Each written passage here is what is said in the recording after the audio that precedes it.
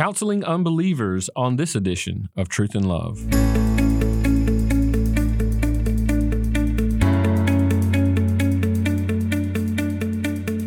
I'm Dale Johnson, and you're listening to Truth and Love, a podcast of the Association of Certified Biblical Counselors, where we seek to provide biblical solutions to the problems that people face. This week on the podcast, I have with me Pastor Tim Pasma. He's ministered at LaRue Baptist Church in LaRue, Ohio since the spring of 1985. He's married to Rebecca, and God has blessed them with 3 sons and 3 daughters-in-law, and a son-in-law, and 14 quite active grandchildren. Pastor Tim earned his BA from Cedarville University and the MDiv from Grace Theological Seminary. He serves as an ACBC Fellow and is on ACBC's Board of Trustees. He lectures frequently on counseling issues at counseling conferences and for a number of Christian organizations. Tim, so grateful for you, brother. Glad that you're here with us today on the podcast. Privilege to be here. Listen, we're going to talk about, it is a difficult topic. I have questions like this all the time in some of my classes and the places that I go and teach. This is a question that remains for people. What do we do with unbelievers? How do we counsel unbelievers, or even do we counsel unbelievers? So I'm going to ask it this way. Some people say you cannot counsel unbelievers. Tim, is that true? Yeah, that's true, but you got to understand what we're talking about there, right? So when you're counseling the Word of God, and the Spirit uses the Word to help people change. That's the bottom line. However, what do you do with people who don't have the Spirit of God? They can't change in any significant way.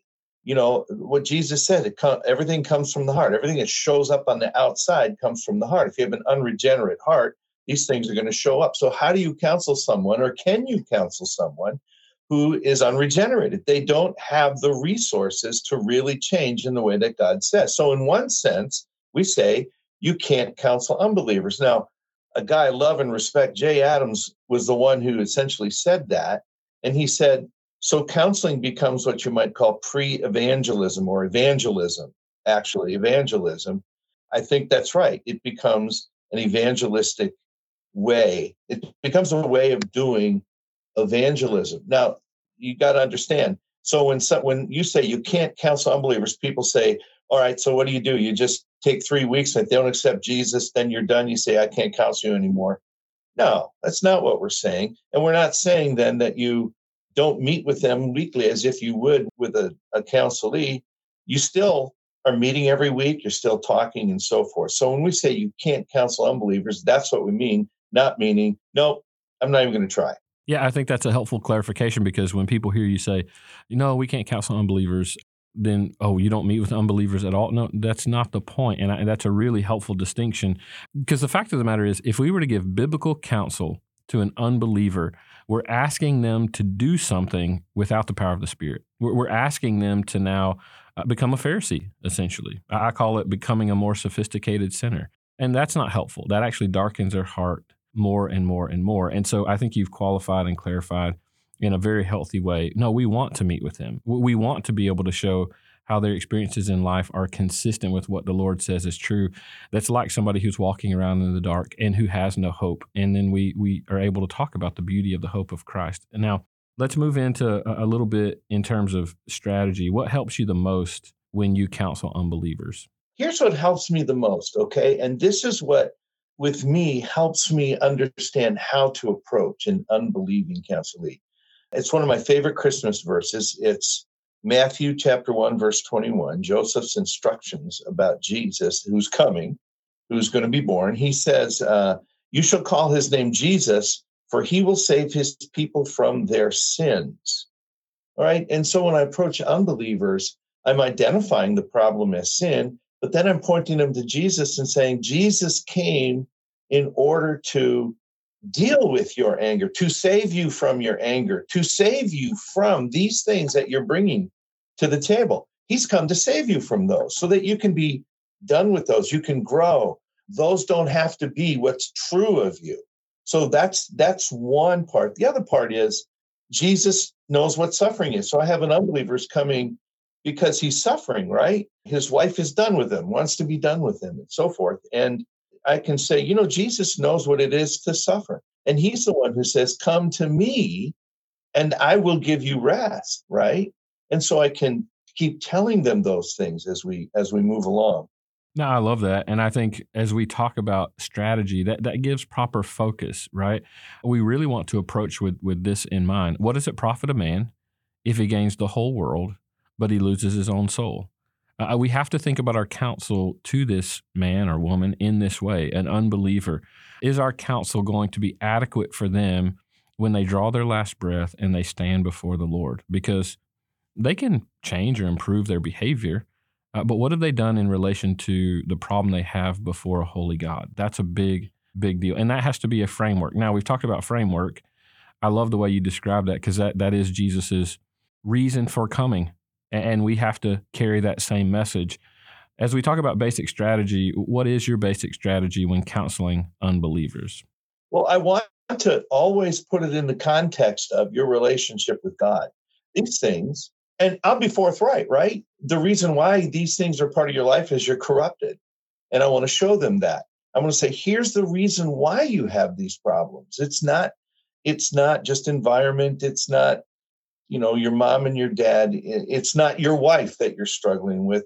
It's the fact that you are corrupted, and they have to know the origin of these problems. I've got to, because the origin, the answer, right? And so I want to give them the origin of this, and I want to help them see this. I want to help them see that the problem is they have a problem with God. They need to be reconciled to God. And having been reconciled, they then have a father who will help them. Let me give you an example of something that happened. So I'm sitting in my office, and of course, I'm in a small town. And one of the guys I know, right? I know him pretty well. He comes in, he's downtrodden, he's not a believer. And he says, my wife has said she's done with me.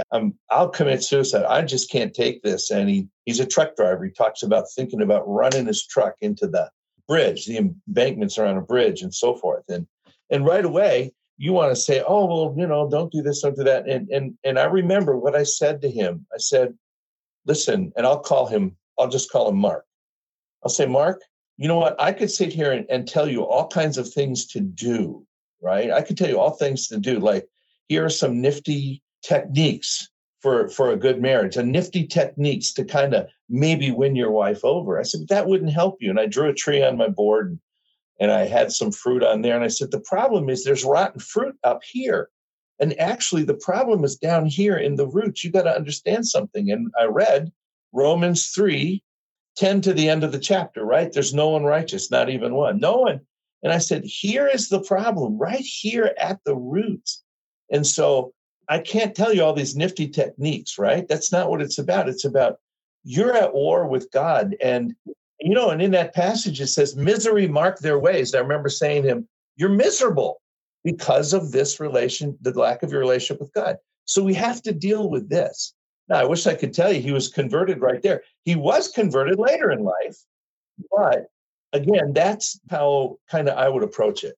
That's so helpful. And as you're talking about that, I'm reminded of a passage of scripture that Randy Patton talks about frequently. The way of the transgressor is hard, right? And what we're doing is we're demonstrating that this person's life, as messed up as it is in this moment, the difficulty that they're experiencing, it actually makes sense according to scripture. That the Lord says that when we choose our own way away from Him, life is going to be tough. It's going to be difficult. They're going to experience heartache and struggle, and it starts to make sense of their life. I'm glad to hear that Mark, in this case, came to faith. That is an encouraging thing. And we do see that quite frequently as we're able to really talk about their insufficiency in life and the beautiful sufficiency of Christ for them. Now, let's make some distinction here because some people might be asking, well, you said, no, we don't counsel unbelievers, but that sounds sort of similar to what we would do. So I want you to distinguish in what ways is this type of counseling like normal counseling, and what ways do you say, Tim, that it's different? Okay, in ways that it's the same is like, I'm still going to meet with you weekly as long as you want, okay? We'll talk about the Lord Jesus and how He's the answer. There are times when I say, here's what God requires you to do. Now do it. And they come back. I remember one couple in particular, they kept coming back and saying, this is impossible, right? And I would say, well, you know what? You need a new heart. I must have said that to them every week. You need a new heart. If you pray, if you're really serious about it, and ask God for a new heart, He'll give you one, right? So it's normal in the sense of I still meet with them, right? We'll still talk. We'll still do this. It's normal in the sense of them, and I've said this in the first, but no later than the second, you need to tell them the goal of counseling, which is to glorify God. I'm going to do that with an unbeliever. I'm going to say, our goal here is that you glorify God. Now, of course, they need to understand it's impossible for them to glorify God without Jesus, but at least the goal is still the same. Biblical counseling is discipleship. Well, discipleship begins with conversion, so it still fits within that paradigm, right? I want you to be a disciple of Jesus. Here's where we start. Recognize who Jesus is and entrust yourself to him. And thus, you're on the road to discipleship. So in that way, it's the same. It's different in the fact that I'm consistently speaking of Jesus that's going to save them from their sins. I'm consistently going to be evangelistic in my approach. Now, the gospel has to be present. Here's another commonality. Gospel has to be with unbelievers and believers as well, right?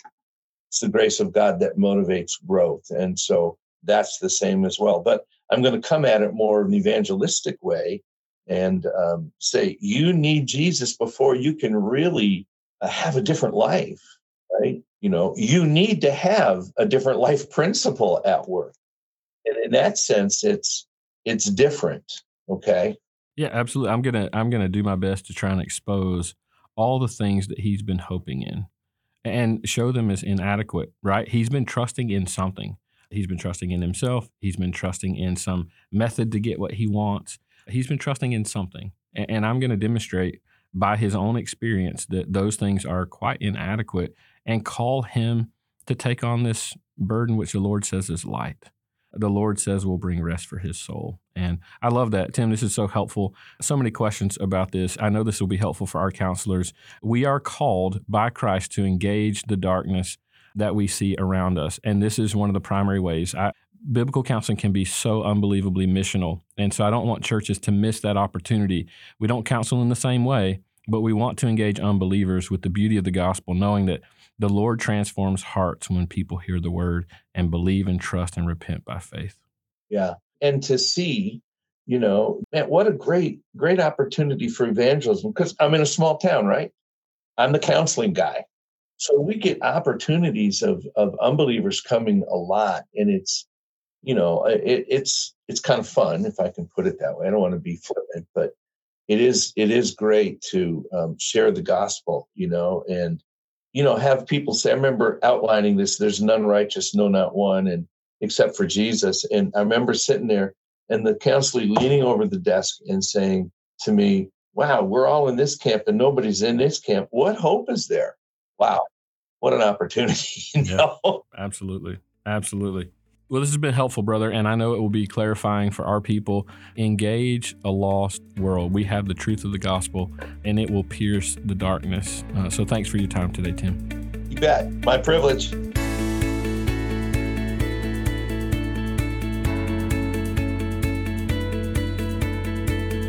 You're listening to Truth and Love, a podcast of ACBC. Some of the things that Tim and I talked about this week, I get questions like that all the time. How do we deal with this person who's been to secular therapy? How do we deal with that person who's been to secular therapy? What Tim is giving are things that David Powlison had talked about years ago, what Dr. J. Adams talked through years ago. Is we're just in a basic way listening for unbiblical thinking and learning to correct that with biblical truth, trying to understand where they are, how they understand themselves. I think this is such a helpful topic in so many ways. We're going to address lots more helpful topics next year at our annual conference. I want to introduce to you our pre-conference on our steady anchor, giving hope in counseling. I'm so excited about this particular subject. We want to make clear what it is that we're trying to accomplish in biblical counseling, that we have a steady anchor in the Lord Jesus Christ, and he is our constant hope. And we need to focus once again on the beauty of our future hope with the Lord and how important that is for us to walk faithful in these days. That'll be what we talk about at our pre-conference next year.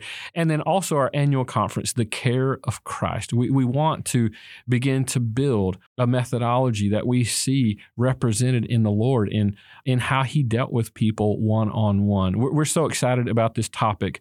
We want you to join us October 7 through 9 in 2024 in Fort Worth, Texas, on the campus at Southwestern Baptist Theological Seminary.